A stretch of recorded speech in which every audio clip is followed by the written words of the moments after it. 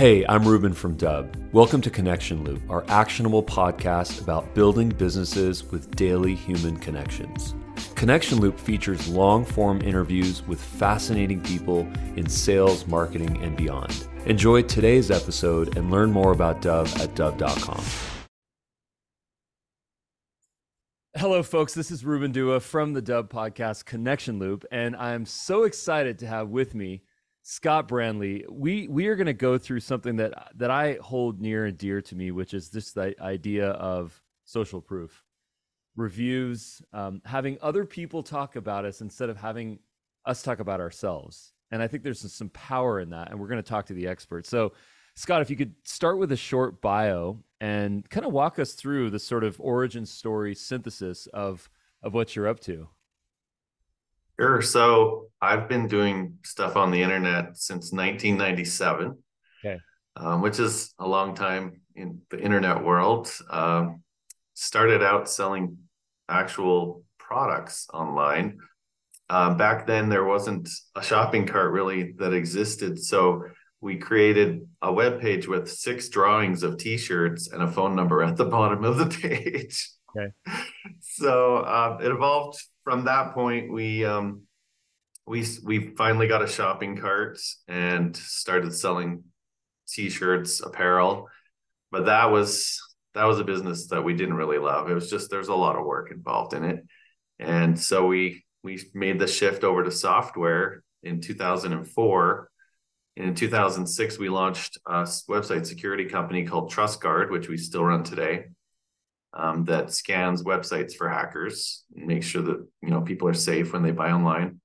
And then in 2009, I approached my dad, who was my business partner, and some of our employees about this idea I had to collect ratings and reviews like Amazon did, but for other websites, because I saw an opportunity there. And they all shut me down. They thought it was a horrible idea. So, And why? But eventually, what? Why is that? I think they're just afraid of change, doing something different. Like some people, just their personalities don't allow for taking risks and things like that, right? But I've never been that kind of person. So I kept the idea for a year, and then my dad and I, we were just butting heads every day.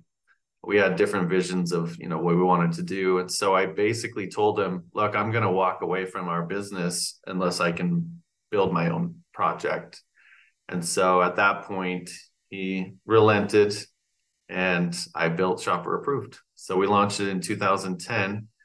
And in 2016, we made the Inc. 500 the first time. And in 2017, we made it again. And that was with no outside funding, no venture capital. That was just bootstrapped hard work and a great idea. Okay, so this is the famous Inc. 5000 list? Well, there's the Inc. 5000, but then there's the Inc. 500. So the top 500 of the 5,000 make the Inc. 500. Okay. So we were one of the 500 fastest growing privately held companies in America 2 years in a row. And then what are the metrics to gauge that, to win that? What does it consist of? So it's based on growth. So they take your first year growth, and then they take the next 3 years of growth, and actually the fourth year. So they take the fourth year of growth and they divide it by the amount of growth you had in the first year to determine the ratio or the percentage of growth over that period of time. And every business is, calculated based on that percentage. So it's almost like how big is this snowball getting? Right. Yeah. What's the velocity of the growth that you're experiencing? So how'd you do it? Walk us through it here. Inbound, outbound, combination. What does this look like? So when we first started, it was me, and my dad and I were business partners, but when we started building Shopper Approved, I brought on another partner. So it was me and him and one programmer. That's what it started out as. And then we started to try to market it traditionally, like with paid ads and SEO and that kind of thing. And that, I mean, we had a slow growth, but it didn't really take off until we started a basically an outbound call center. And that was that was so far out of my comfort zone because I just never done anything like that before. And we brought on this amazing salesperson, and she just rocked it. And she brought on some other salespeople, and it just hockey sticked. And that was kind of our secret sauce at the time, was the Mm. outbound sales. And what year was this? That was between 2014 and 2017 Okay. ish, somewhere in there. Okay, so now I think the $100 million question is how have things changed now with respect to outbound, with respect to cold calling and cold emailing? The world's changed. It's a different place. We've gone through so much. There was the pandemic, and there was the inundation of technology. Our inboxes are jam packed. More LinkedIn messages, more emails, everything. What's the state of the union now? How have you been able to adjust and pivot and sort of adapt to our new world? So we still do outbound calls, but we've looked for other ways that we can make a difference. Because I'm sure you have the same problem as I do. I get so many emails every day, and they all just look exactly the same. Yeah. And I don't even read most of them now. I just kind of scan the title and then just delete, right? Right. So actually, that's one of the reasons why I signed up for Dub, just because I saw that it was different. It made a difference. And this is actually a tribute to your insight. I know that you're not asking for it, but something that I've noticed is when I get an email from somebody that says, "Hey, I made a personal video for you," Yeah. I actually open it because I'm just curious to what they have to say. Yeah. And at least I'll watch the video, right? Because it happens so rarely, and it's so different than normal emails. I got to tell you a really funny story. I got this one, and this guy said, "Hey, I made this personal video for you." And I clicked it, and it was just a form video. It had nothing to do with me, right? It's just a regular video. Oh, that's what we call And I impersonal videos. right. So I wrote the guy back. I'm like, "You lied to me. I'm never going to do business with your company. Don't contact me again." Like, I was so mad that he did that. So, but when people actually do it, it's the complete opposite effect, right? When somebody takes the time to do something personal or different, whether it's a video or something else, right? Something that we've done is we've created these reports where we actually do kind of a snapshot of a company's reputation online, and we'll send that to them, and that opens doors, right? Because whatever you can do to do something that people aren't expecting, like regular emails just aren't enough. You got to do something to stand out for sure. Well, thank you so much for sharing that. I think that this idea of bringing the human connection back to sales and really really business. This is what I've dedicated my life to, and it just feels natural to me. It feels like this is the right thing to do because there's a tremendous amount of value out there. I mean, you're a great entrepreneur, and you persevered, and you found a product market fit, and you did it. You put in the time, you made the investments, and here you are now. And that's a lot of value, and that inspires me every single day to say, how can I help? How can I help you? How can I help Scott and his team to go and make connections and provide value, and then have everyone benefit? Because that's what it's all about. At the end of the day, it's all about mutual benefit, right? I mean, Mm-hmm. we're at the place now where it's sort of hard to exist as a narcissist and as a selfish person in business, because you're probably going to get some bad reviews. You're probably going to get some bad word of mouth, and at some point you're going to get frustrated because no one's calling you and you have zero referrals. So Right. whether you're an altruist and you're providing value because it's the right thing to do, or because it's just good for business, maybe it doesn't matter because eventually we're going to get to a positive place. You know, some have different reasons to get there. But I wanted to give you a shout out for always, you know, reminding us that it's important to keep that human connection there. You know, I would love to have that as a segue um, to reviews. And you know, I always say it's not what we say; it's what other people say about us. I'd love to get your take on the state of the union when it comes to social proof and reviews, and what we need to know as businesses. Sure. So, I mean, more than ever, ratings and reviews are incredibly important. They're one of the top, if not the top, most influential decision-making tools that a consumer uses when they buy a product. And so, I mean, as a business, it's just table stakes at this point. I mean, you have to have them, right? And there's actually three different types of reviews that you can collect online. There's something called seller ratings, and that's the term Google uses, which is basically merchant reviews. So it's reviews about your company in general. You know, how did a customer enjoy having that experience with your brand? The second type of reviews is product reviews. And those are a little bit further down the sales funnel, right? So you've got the seller ratings, can I trust the company, right? Then as they move down that funnel, they get to that product level. Well, can I trust the product, right? What do other people have to say about it? And then the third type of review is a video review, which kind of goes down your alley, as right with Dub.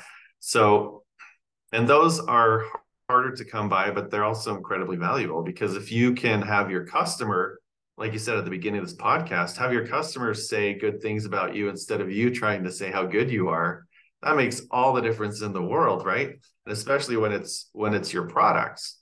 So whatever you can do to collect really all three of those types of social proof in the form of reviews can only help your business and your online reputation. But you really need a strategy to collect all three. And you have to take an active role in that process. If you don't, then the internet will do it for you. And it's usually a disaster, because what typically happens online is there's two kinds of review companies too. There's verified review companies where, as a business, you hire us and we collect reviews from your clients that buy. On the other hand, there's open review platforms where anyone can leave a review about your company, and you really don't have a choice. And so what happens is these open review platforms, if you don't manage them, they become complaint boards, basically. And over time, angry people are way more likely to leave a review than a happy person, unless you ask them proactively to leave one. So your reputation on these sites typically becomes bad, and that affects your online reputation. Mm-hmm. So you really have to take a proactive approach in your review strategies and process. Yeah, that's such good insight. You know, I mean, my friend Roberto Monaco, he says, if we don't say things about ourselves, or if we don't allow people to say things about ourselves, then other people are going to do it for us. And there's this idea where if we don't enable people and encourage them to leave reviews when they had a positive experience, we're being remiss. And we took this so far that we have this thing where anytime we get some sort of a positive remark from someone, we have a whole process. There's a board in Asana. There's like 7 steps that we do. We send them an email, we give them a phone call, we meet them in Zoom. We love to understand what was positive. What did you enjoy about this experience? Because we want to invest into that. And then the most honest thing that I can say here is that we've also set up a system when there's negative feedback, which doesn't happen too often, but I have to be 100% honest as always. And I have to say that sometimes when stuff happens, when someone says, hey, I want to cancel, I haven't enjoyed this at all, we have to say, okay, well, what's up? Why? What happened? And then we meet with them and they say, well, actually, I haven't used it for a year. And then we say, okay, well, that's cool. We're going to hook you up. Don't worry, we'll take care of you. But at the same time, let's take some accountability and figure out, well, how can we now encourage you to use our software? How can we inspire you? So it's this constant feedback loop that I think we're working through. And I would love to ask you this question. How can you recommend that that business leaders take feedback, positive and negative, and that turn that into the product that everyone wants, the experience that everyone wants? Yeah, great question. So what we do, we actually have a unique two-step review process. So we collect, as soon as somebody buys from a website, we pop up what we call an initial survey.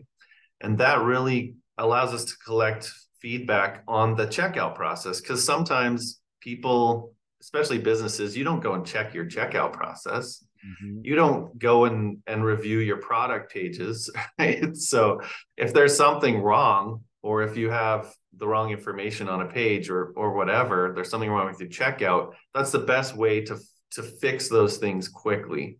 Get that initial feedback right away. We also collect something we call buyer intent on that initial checkout. So why did you buy this product?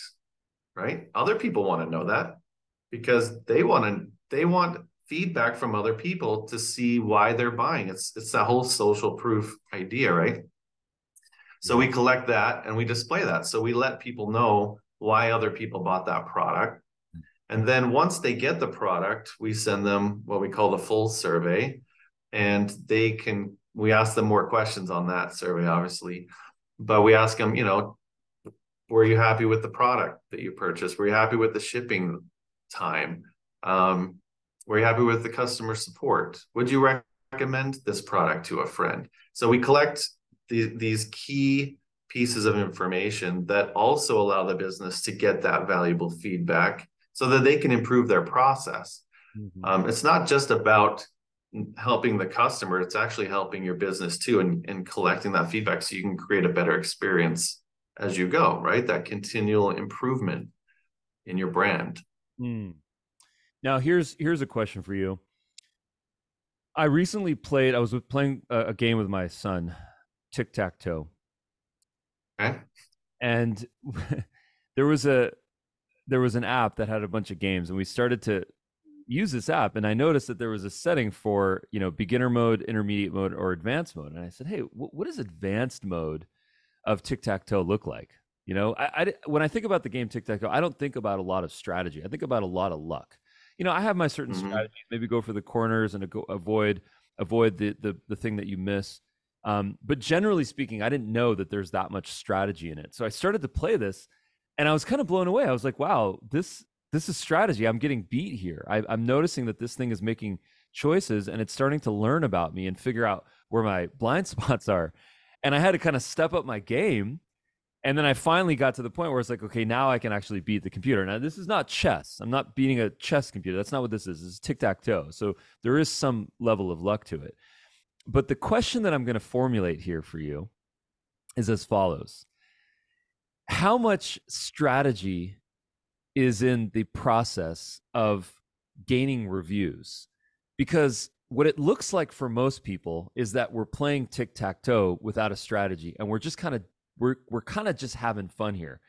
And the reason why I thought of this idea is because I noticed behind you there's a weight belt, which I learned, which is for rock paper scissors.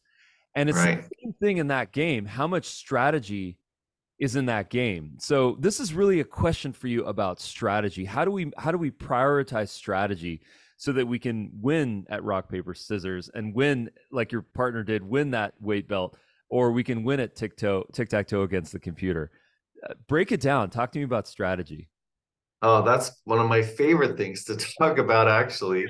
Um, Obviously, I've spent a lot of time in the rating and review world, right? I mean, I've been doing this now for 13 years, just on the shopper approved side. Um, but before that, I did a lot in the SEO side. And so strategy, especially for us, because we've had to bootstrap, right? We've really had to think outside of the box to how to differentiate ourselves because we're up against companies that have had hundreds of millions of dollars in venture capital. So for example, like Trustpilot, right? They've had I think it was like 300 million. Yapo's had hundreds of millions. Like it's crazy how much money has been put into this industry. And then there's us. And we are like the last independent, right? We are almost like anti VC in a way, just because of how we were built and how we've grown. So strategy is in every fiber of our being, and we really want the way that we've been successful and we've been able to compete head to head with those guys every single day is we give our clients, we pass that strategy on to our clients to give them an advantage. And so one of the things that we've built, one of the tools that we built over time is something we call review destinations. And so I was talking about those open review platforms, and one of the problems about them is anyone can leave a review about you, and over time those tend to be negative, and so that hurts your reputation. Well, a strategy you can use to overcome that is our system allows you to take a portion of the orders that come in and we redirect those straight to those review platforms because anyone can leave a review there, right? And so what that allows you to do now is now you can effectively manage your online reputation across all the different review platforms, and it actually normalizes your true reputation online. And so that raises all ships in, right? Like, because now your reputation is true because you're not manipulating anything. You're taking your customer after they buy from you and you're sending them to a review platform. Mm-hmm. And so now that creates consistency in your brand across any search that your potential customers do, because they're going to see that you have, a 4.6 on Trustpilot and a 4.7 on Shopper Approved, and you know what I mean, like, and you're going to have a 4.6 on the BBB. So that's one strategy you can do. The other thing you can do is we became early on, we knew that being partners with Google was super important, but we had no idea how to become partners with them. So I spent a year finding every single email or contact form that I could into Google to try to get hold of somebody that would allow us to partner with them so we could get our reviews into Google, right? Yeah. And so I finally got a hold of somebody, and we were still little at the time. And so I almost had to like make ourselves look bigger than we were. But I mean, I did it ethically, but I just had to put my best foot forward. But anyway, over time, not only did that door open up the ability for us to send seller ratings as a partner, but we also can send product reviews as a partner. And so those reviews show up in your paid ads. So as a business, a great strategy is to find a review platform that is both a seller rating partner and a product rating partner with Google. There's only a handful of companies that have both. Because if you can get those stars in your ads, in your product listing ads and your Google seller rating ads, then your click-through rate is going to go way up and your cost per click actually goes down. So let's break this down for a second. So sure. So okay, so I'll just kind of tell you how I understand this. So we're on Google, we're searching for a product or a service, and the sponsored results appear at the top of the results page. And some of those have the star ratings on it. And then based on that star rating, and then also a review, sort of a review in italics. Is that what it looks like? It's just the star rating and the total number of reviews that you have in that ad. Yeah. Got it. So it's the star rating and then the total number of reviews, presumably for the business, right? Okay, that makes sense to me. Yeah. And the premise is because the end user, because the consumer here can see that this product has been validated and that it has a number of reviews, hopefully a good amount, that the chances of getting the click is higher. And then as a result, the cost per click or the cost per acquisition for the advertiser goes down significantly. This makes total sense to me. Yeah. Yep. And you can do it for your seller rating ads and for your product ads. And those are specific to that product. So that even adds more trust to the product. And what Google does in Google Shopping is they show both. So you actually see the product star rating and the number of reviews for that product, but also in that same listing, you'll see the seller ratings for that company. Right. So you get this double benefit of, you know, of social proof, because Google wants you to buy, right? They want to make that experience as good as possible for the consumer. So the more trust that you can give Google, the more they're going to leverage it to help you get more customers to buy from you. That makes sense to me. And the great thing about this is that this is the definition of a viral loop, because as you start to realize, as the advertiser starts to realize that the cost per click, cost per acquisition is going down, there's a vested interest to get more reviews, which means now let's close the loop. When our customers come do transactions from us, let's go get more reviews from them so that we can fuel and populate our ads, so that we can acquire more customers and then ultimately decrease our costs. Like this is great. Right. You know, conversion rate goes up, costs go down. What else can someone ask for? Right. Yeah, exactly. Right. Nice. That's really great. What's the catch? Time, There right? isn't one. Well, yeah, time. All right, time. You've got to collect the reviews, right? Right. For Right. sure. It's like with social media. It's like people always say, well, social media is amazing. You can it's all free. It's all free. You just start putting content out there and it's all free. Why do you need to advertise? But what they don't mention, maybe it's obvious, but get ready to spend the next 5 years of your life chasing the algorithms on every single social network out there, which is fun, but it's time. So, but Right. I don't think there's a more valuable place to invest your time than figuring out, it's not just about the stars, it's also about the feedback. Like, I love product X that you made, I love feature Y that you made. If I keep seeing that, I'm going to go invest into it and I'm going to make that even better, because that's what people want, right? So I just love the data. You know, talk to me about the data. What, as a review oriented company, how can we benefit from understanding the data? Well, like if you don't collect any feedback, then you're just left up to your own devices, right? Your own ideas and what you think is best. Mm-hmm. And that feedback really just, it helps to define who you are as a company. Um, and it just, yeah, it gives you so, like, even like for product reviews, for example, like if you start collecting product reviews, you start to see very quickly what's wrong with your product and what people love about it. And so at that point, when you go to make, an upgraded version of that product, you can take that information, get rid of, fix the problems and improve the things that they love. So your next version of that product is going to be way better than if you never collected any feedback, because you have nothing to base it on. Mm. So you can continually to improve your products too, and your company. Like if people, have bad experiences with your checkout, for example, like I mentioned before, you can go and fix it, versus if you don't get that feedback, you wonder why nobody's buying from you. And you think it's maybe because your website sucks or something, but maybe it's just because the credit card field is, incorrectly added to your page. Like there's so many benefits on the feedback side.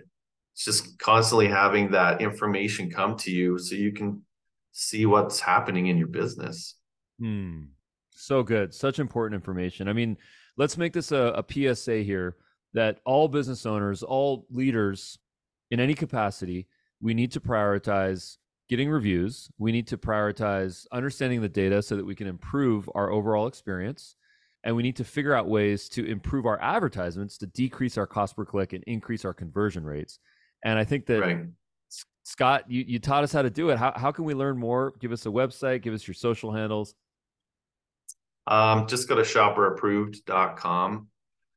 That's the best place to go. You can find us online too. I mean, on social media sites, just put, search Shopper Approved on any social media site will come up. Yeah. I do have one more strategy real quick that I think businesses could benefit from, if I have a minute. Yes. Now, is this rock, paper, scissors, tic-tac-toe, or business growth? Just to clarify. Business growth. Got it. I think it's important. So I just want to share it because I think people missed a huge opportunity and a huge strategy. and it has to do with 1-star ratings. Okay. So a lot of people look at 1-star reviews as just the worst thing in the world, and they want to hide it. They want to just pretend it doesn't exist. But you Report can spam. actually, People click report spam. right. But that's actually your best chance to sell somebody. Ah, All you have to do is take care of that person and have them leave an updated rating. yeah. And then that person, not only does, when somebody looks at your 1-star and you see you can leave a public comment on that 1-star too. You can tell them what you did to help that customer, even if the customer doesn't repost with an update. Right. And so we call that turning it into a net positive. Yeah. It's still a 1-star, but when people go to look at it, which they do, people look at your 1-stars, whether you like it or not, it turns into a net positive and it becomes gold. It's worth 100 5-star ratings. It's just taking that little extra time, a little personalized, effort to write a response, and that becomes a huge asset for your business. This is tremendous information here. There's some famous stories about this. We call it unreasonable or radical customer service, where we take our most disgruntled customers that put the 1-star review in there, or that complain about the food at the restaurant, or say, I can't stand this business, I regret signing up, whatever it may be, and then you go above and beyond to try to win them back, and that as a result, you have this arc, this before after arc. And if you can Mm-hmm. document that arc, sometimes it's in the review. Like I initially put a 1-star review, but then the company reached out and sent me a new cabinet door, and now I love them because they took care of me. That's something I'm Right. working on right now for my garage. But it's just amazing how we can change that mindset. Benihana's, they're all about this. They're one of the brand name of Benihana's is so well known that it's unbelievable Mm-hmm. relative to the number of franchises that they have. They have a fraction of the franchises as like a McDonald's or something. But the awareness of their brand is extremely high, because presumably they incorporate this whole idea of unreasonable customer service. And if you go to a Benihana's and complain and watch what happens, same with Starbucks. Complain about your drink and watch what happens. The whole world changes. Everything just gets reset. Like you go back in time and they give you something new or different or a credit. And I think that that's such a Yeah. valuable lesson, the 1-star lesson. So Scott, I think that that's a great strategy, and I think that I can't even tell you how many people have asked me, hey, I have this problem. There's this guy that left me a bad review on Yelp. Do you know how to get it off? And You don't want to get it off. You want to turn that into a net positive. yeah, It's way more valuable. yeah, yeah. It's just changing your mindset on what a 1-star truly, the opportunity that presents to your business rather That's great. than the damage it could create. Yeah. I love that. Well, thank you so much for the time. Hopefully we get some 1-star reviews here that we can turn into 5 stars. Kidding. Um, I wanted to thank you, and I wanted to encourage people to visit your website, shopperapprove.com, connect with you on social channels like LinkedIn, and just stay tuned for the next episode. We're going to cut this episode up into short form content like we always do. We're going to put it on our social channels, Dub App or mine, Ruben Dua, and that way, if you don't have the time to check out the full episode, at least you can check out the micro content. So stay tuned for that. And once again, Scott, thank you so much. I give you 5 stars for this podcast. Thanks, man.